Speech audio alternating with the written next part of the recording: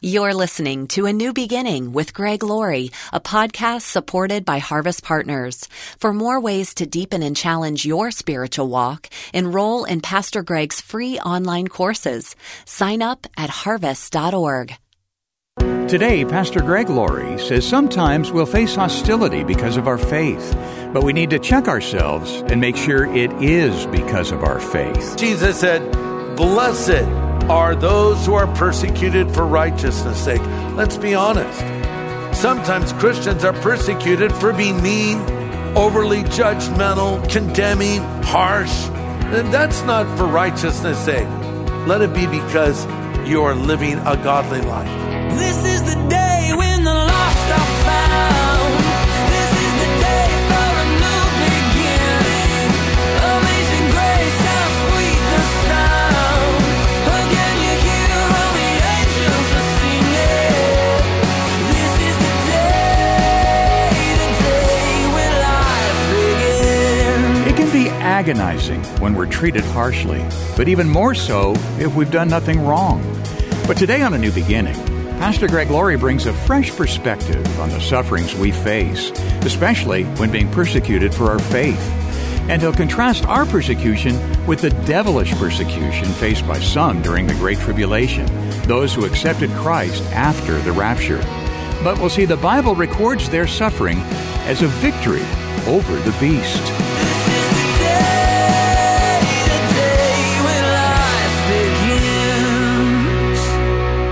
I heard about an airplane that was having some severe engine trouble. So the pilot contacted the nearest control tower and gave this message: "Pilot to tower, pilot to tower. We're 400 miles from land and 800 feet above water. Please advise, please advise." A message came back from the control tower: "Tower to pilot, tower to pilot. Repeat the following: Our Father, who art in heaven, hallowed be your name." Yeah.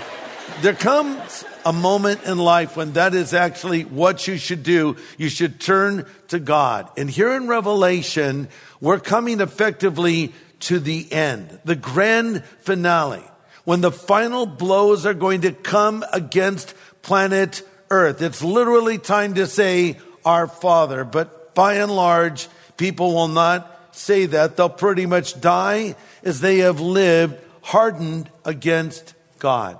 And now judgment is coming on the earth, described as bowls of judgment. You've heard of the Super Bowl. These are like the Super Bowls of judgment coming upon mankind. Jeremiah 30 verse 7, "This day is so great, there is none like it." Understand, God has given warning after warning for people on the earth to turn to Him. Don't forget, He raises up the 144,000 Messianic believers combing the planet, proclaiming the gospel. I've described them as kosher Billy Grahams, telling people to believe, and many do, but not all do. God sends an angel flying to the heavens, preaching the everlasting gospel. It's sort of like an angelic mop-up operation in case someone missed it. Because people ask the question, what about the person who has never heard the gospel? How could a God of love send them to hell? Everyone will hear the gospel. The Bible says the whole world will hear the gospel. Then will the end come. If this isn't enough, God raises up these two witnesses. Remember, we looked at them in Revelation 11, and they speak to the people. But no, there are so many that still do not believe. So now judgment is finally coming. Let's understand where we are here in Revelation 15. We're in heaven, and we're viewing what is coming to the earth from a heavenly perspective. And we get a better handle on the why of judgment. Let's read Revelation 15, starting in verse 1. John writes, "And I saw another sign, great and marvelous, 7 angels having 7 last plagues, for in them the wrath of God is complete. And I saw something like a sea of glass mingled with fire. And those who have the victory over the beast and over his image and over his mark and over the number of his name, standing on the sea of glass, playing harps of God. They sing the song of Moses, the servant of God, and the song of the Lamb. Great and marvelous are your works, Lord God Almighty. Just and true are your ways, O King of the saints. Who shall not fear you, O Lord, and glorify your name? For you alone are holy, and all nations shall come and worship before you, for your judgments have been manifested. We'll stop there. So who are these people singing this song? These are believers who have come through the tribulation period. They've been martyred for their faith.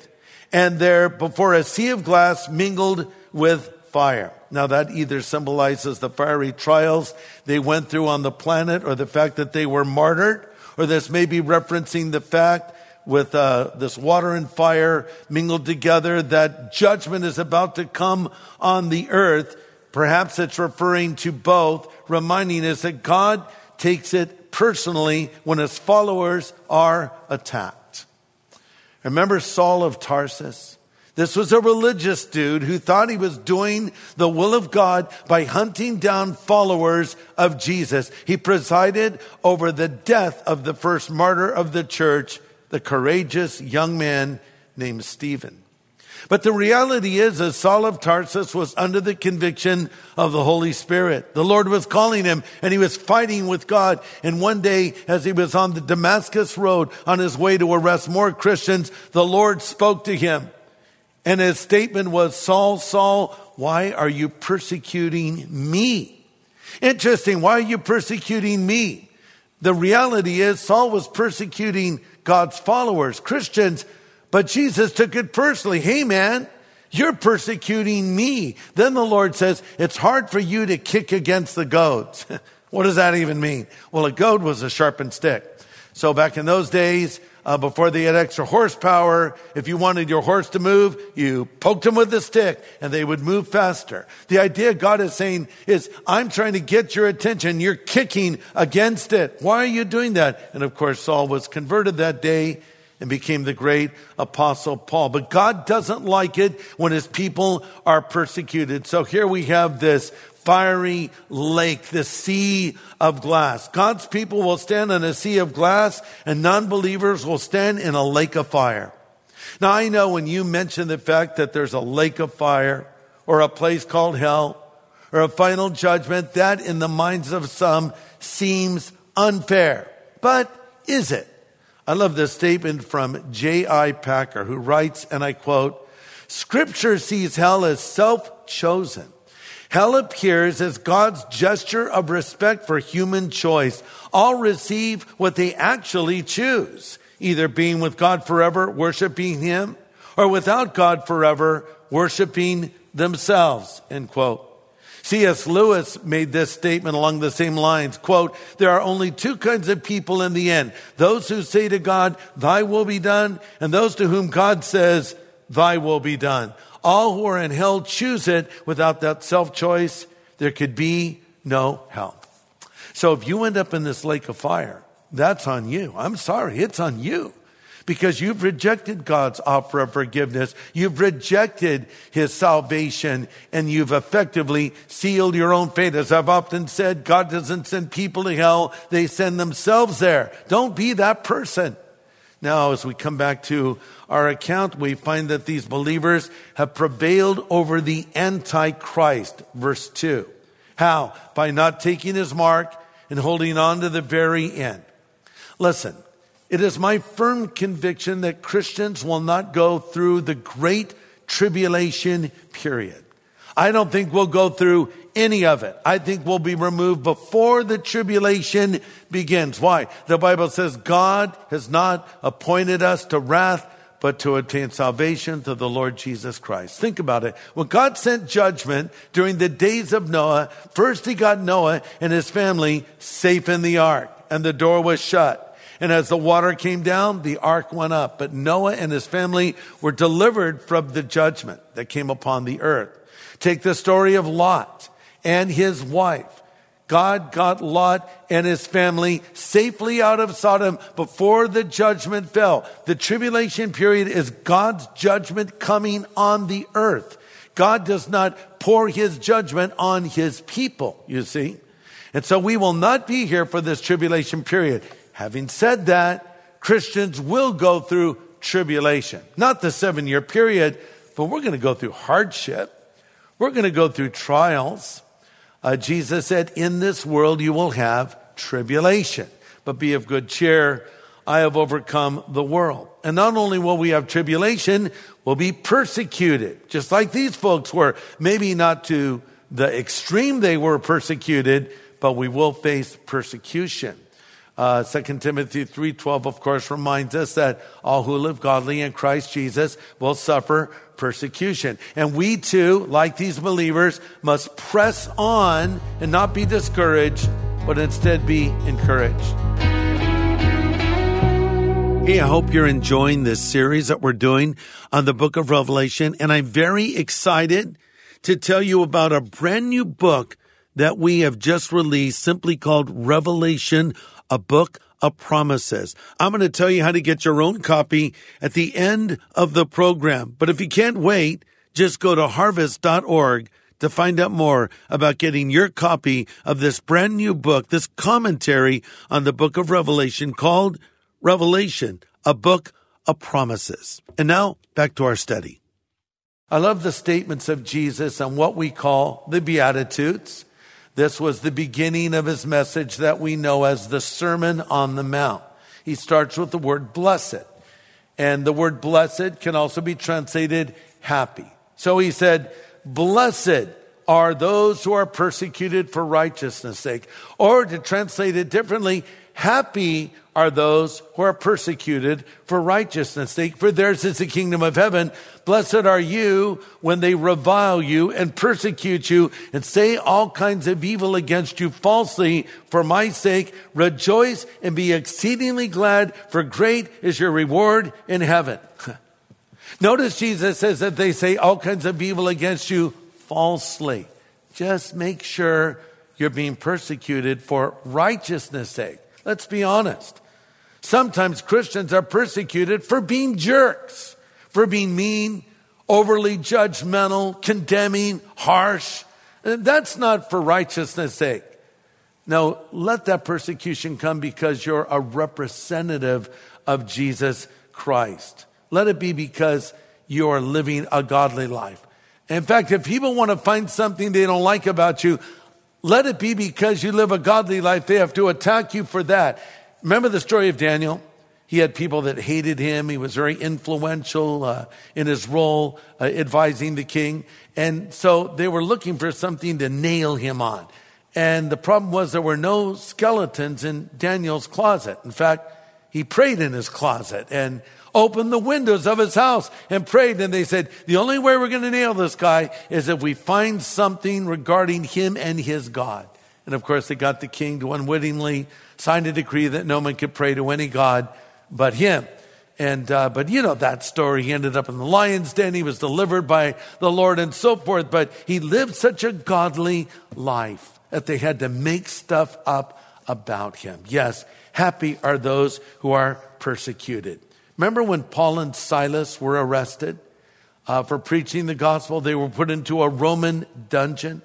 And at midnight we pray, Acts 16, verse 25, Paul and Silas were praying and singing hymns to God, and the other prisoners were listening. Listen to this. When a believer can praise God during times of difficulty, a lost world pays attention. And what are we going to be singing in heaven? Revelation 15:3 gives the answer. We have 2 hit songs in heaven we'll sing again and again. They sing the song of Moses, the servant of God, and the song of the Lamb. These are 2 songs, the song of Moses and the song of the Lamb, saying, great and marvelous are your works, Lord God Almighty. Just and true are your ways, O King of the saints. The song of Moses is basically declaring how the Lord delivered Israel from the Pharaoh. The song of Moses, as you may remember, was sung at the Red Sea. The song of the Lamb is sung at the Crystal Sea. The song of Moses is a song of triumph over the Pharaoh. The song of the Lamb is a song about triumph over Antichrist. The song of Moses is about how God brought his people out of Egypt. The song of the Lamb is about how God brought his people into heaven. The Song of Moses is the first song in Scripture. The Song of the Lamb is the last. These people have died for their faith, but they're rejoicing in heaven. You know, sometimes people say, when I get to heaven, I have a lot of questions for God. Okay, go for it. I suggest to you when you get to heaven and you're standing there and you see God in his glory and you see Jesus at the right hand of the Father and you see your loved ones that have died before you that you're reunited with and you're in this place of complete paradise, that you're going to say, praise you, Lord. I think you'll just join the chorus of worshipers. I don't think you're going to barrage God with a bunch of questions, because I think when you see him in his glory, everything's going to make sense to you. And in the same way, sometimes in life, if we'll just get our eyes off of our problems and off of our circumstances and look at the Lord, everything can come into focus as we remind ourselves, God is in control. God has not forgotten about me. Even when hardship comes, we can still rejoice. You know, the Bible says, in everything, with prayer and supplication and thanksgiving, let your requests be made known to God. The peace of God that passes all understanding will keep your heart and mind in Christ Jesus. If you ever notice that verse says, in everything by prayer and supplication with thanksgiving. See, we think thanksgiving comes after the prayer is answered, after God hopefully says yes. But no, Paul is saying, offer thanksgiving before you have the answer. Thanksgiving for the fact that God is on the throne and he's paying attention. Look at Job. Look at all the horrible things that happened to him. It all started when God was bragging on Job in heaven. And the angels of the Lord were there, and Lucifer, a fallen angel, was there as well. God said, have you considered my servant Job, a perfect and upright man, one that fears God and shuns evil? Satan, and I'll loosely paraphrase, said, "Now give me a break. Job praises you because you bless him, because you've given him so much cool stuff. Let me have some time with Job and we'll see what he's really made of." Now, when I look at what happened to Job after that, it makes me say, Lord, if you're ever for a fleeting moment feeling a little proud of me, please don't brag on me, especially if Lucifer is around. Poor Job had never read the book of Job. He didn't know how the story ended. He didn't know about some cosmic conversation between God and Satan. All he knew is one day things were going well, and the next day everything fell apart. But through all of this we read, Job worshiped the Lord. He worshiped the Lord, and that's what these believers are doing in heaven. They're worshiping God. And it's happening in heaven. Look at Revelation 16:1. I heard a loud voice from the temple saying to the seven angels, go and pour out the bowls of the wrath of God on earth. Listen, there's a temple in heaven. Heaven is a real place for real people. And sometimes we forget that. See, there was a temple built in Jerusalem, but it was a copy of the genuine article. In fact, in Hebrews 8:5, it says they serve in a place of worship that's only a copy, a shadow of the real one in heaven. I bring this up because we have these weird views of heaven that's been reinforced by Hollywood and songs and even cartoons. People laying around on clouds, plucking harps, little baby fat angels hovering around. I don't know where those even came from. And you think, wow, what a boring place heaven must be. That is not biblical heaven. That's imaginary heaven, or a caricature, if you will, of heaven. Heaven is a real place for real people where we will do real things. And the best stuff earth offers is a pale imitation of heaven. It's a lesser version. It's a shadow of things to come.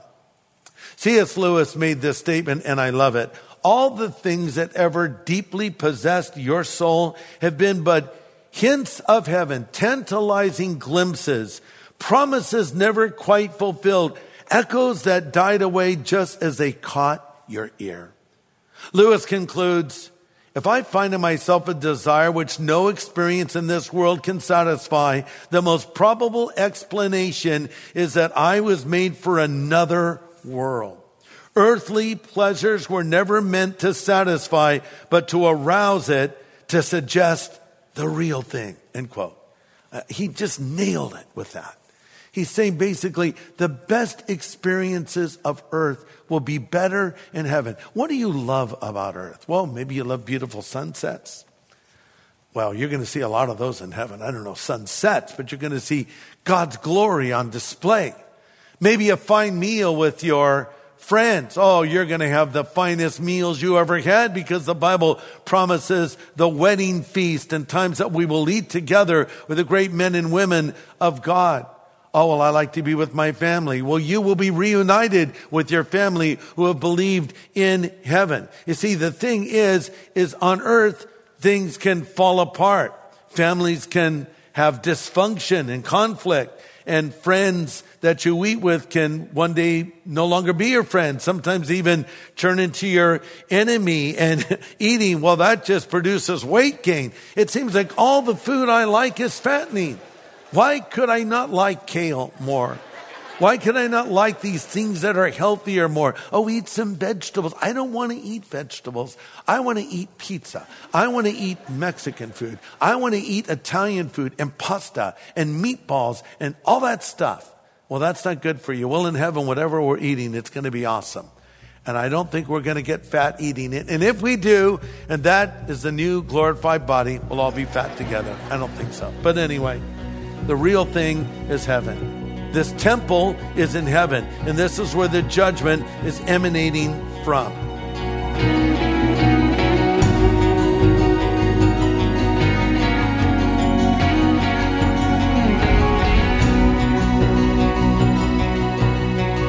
Pastor Greg Laurie with some good insight on what's coming in our future. Good encouragement today, especially for our times of trial. Glad you've joined us here on A New Beginning. Let me ask you, Pastor Greg, what are some things that might surprise people in a study of Revelation? One thing that occurred to me is, we think of eternity as being timeless, but part of God's plan is a timed event. The millennium is 1,000 years, so I guess we'll track time in some form. Am I wrong? No, I think that's accurate because the word millennium actually means 1,000. It's the 1,000-year reign of Christ. But we are aware of the passing of time when we enter into eternity. In the book of Revelation, we read about those who are put to death for their faith, and they know that was an unjust thing. And they say to God, "How long, O Lord, holy and true, until you judge and avenge our blood on those that dwell on the earth?" So they're aware of the passing of time. They're aware of the injustice of what happened to them on planet Earth, and they're praying and asking God to intervene. They're aware of what has happened and will happen on planet Earth as well. Yeah, there's a lot of surprises in the book of Revelation that shatter stereotypical ideas that have been passed on from generation to generation that quite honestly are simply not biblical. But I think the more we learn about heaven, the better we will be enabled to live here on earth. It was C.S. Lewis who said, loose paraphrase, those who think the most of the next world do the most in this one. And so Revelation is where the Apostle John is found banished on the island of Patmos. He had faithfully preached the gospel. He was the last of the apostles, and people probably never thought they would hear from John again.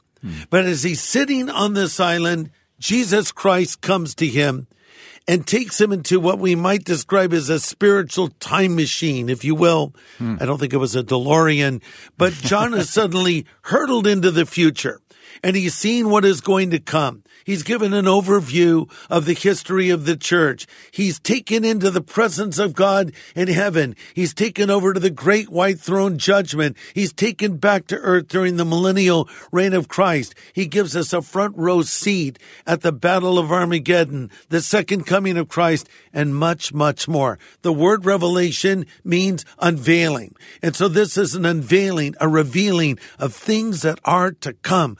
God wants us to understand these things. Paul, when he's talking about the rapture of the church in 1 Thessalonians, he says, brothers, I don't want you to be ignorant Why would he say that? Because there's a lot of ignorance about Bible prophecy. So Paul is saying you need to understand these things because it will affect you in the way that you live. So we're teaching on the book of Revelation here in A New Beginning, but I'm very excited to tell you that we have a brand new resource, a beautiful hardcover book, commentary on the book of Revelation that I just wrote, and it's simply called Revelation, subtitled A Book of Promises. I want to send you this book hot off the press. This will be a resource that you will use in the years to come, that you can go to again and again as you study this great book and let it have its impact on your life. By the way, there's a special promise in Revelation for the person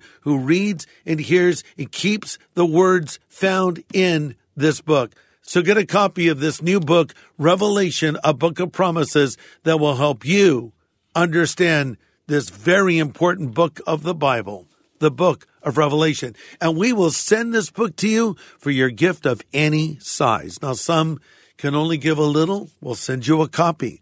Some can give a little bit more. Of course, we'll send you a copy. Whatever you can do, don't hesitate. I really want you to have this book because I think it's going to be a blessing to you. The book of Revelation, A Book of Promises, available from Harvest Ministries right now. Yeah, that's right. And we should point out we're including a custom bookmark that shows the timeline of last day's events.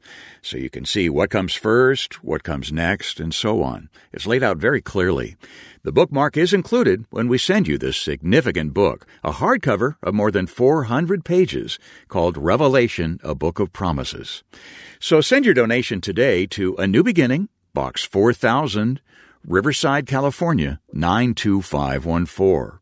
Or call us at 1-800-821-3300. We can take your call anytime at 1-800-821-3300. Or go online to harvest.org. Hey everybody, Greg Laurie here, encouraging you to join us this weekend for what we call Harvest at Home. It's worship. It's a message from the Word of God. You can watch it with your family, in your front room, or you can watch it on the go, on your tablet, on your phone, or your computer. Take it with you. Take the Word of God with you and join us for Harvest at Home at harvest.org. Well, next time, Pastor Greg addresses the question head on. Why don't we see America clearly portrayed in the prophecies of the end times? Good insight coming next time. Join us here on A New Beginning with pastor and Bible teacher Greg Laurie. This is the day when life begins. The preceding podcast was made possible by Harvest Partners, helping people everywhere know God. Learn how to become a Harvest Partner, sign up for daily devotions, and find resources to help you grow in your faith at harvest.org.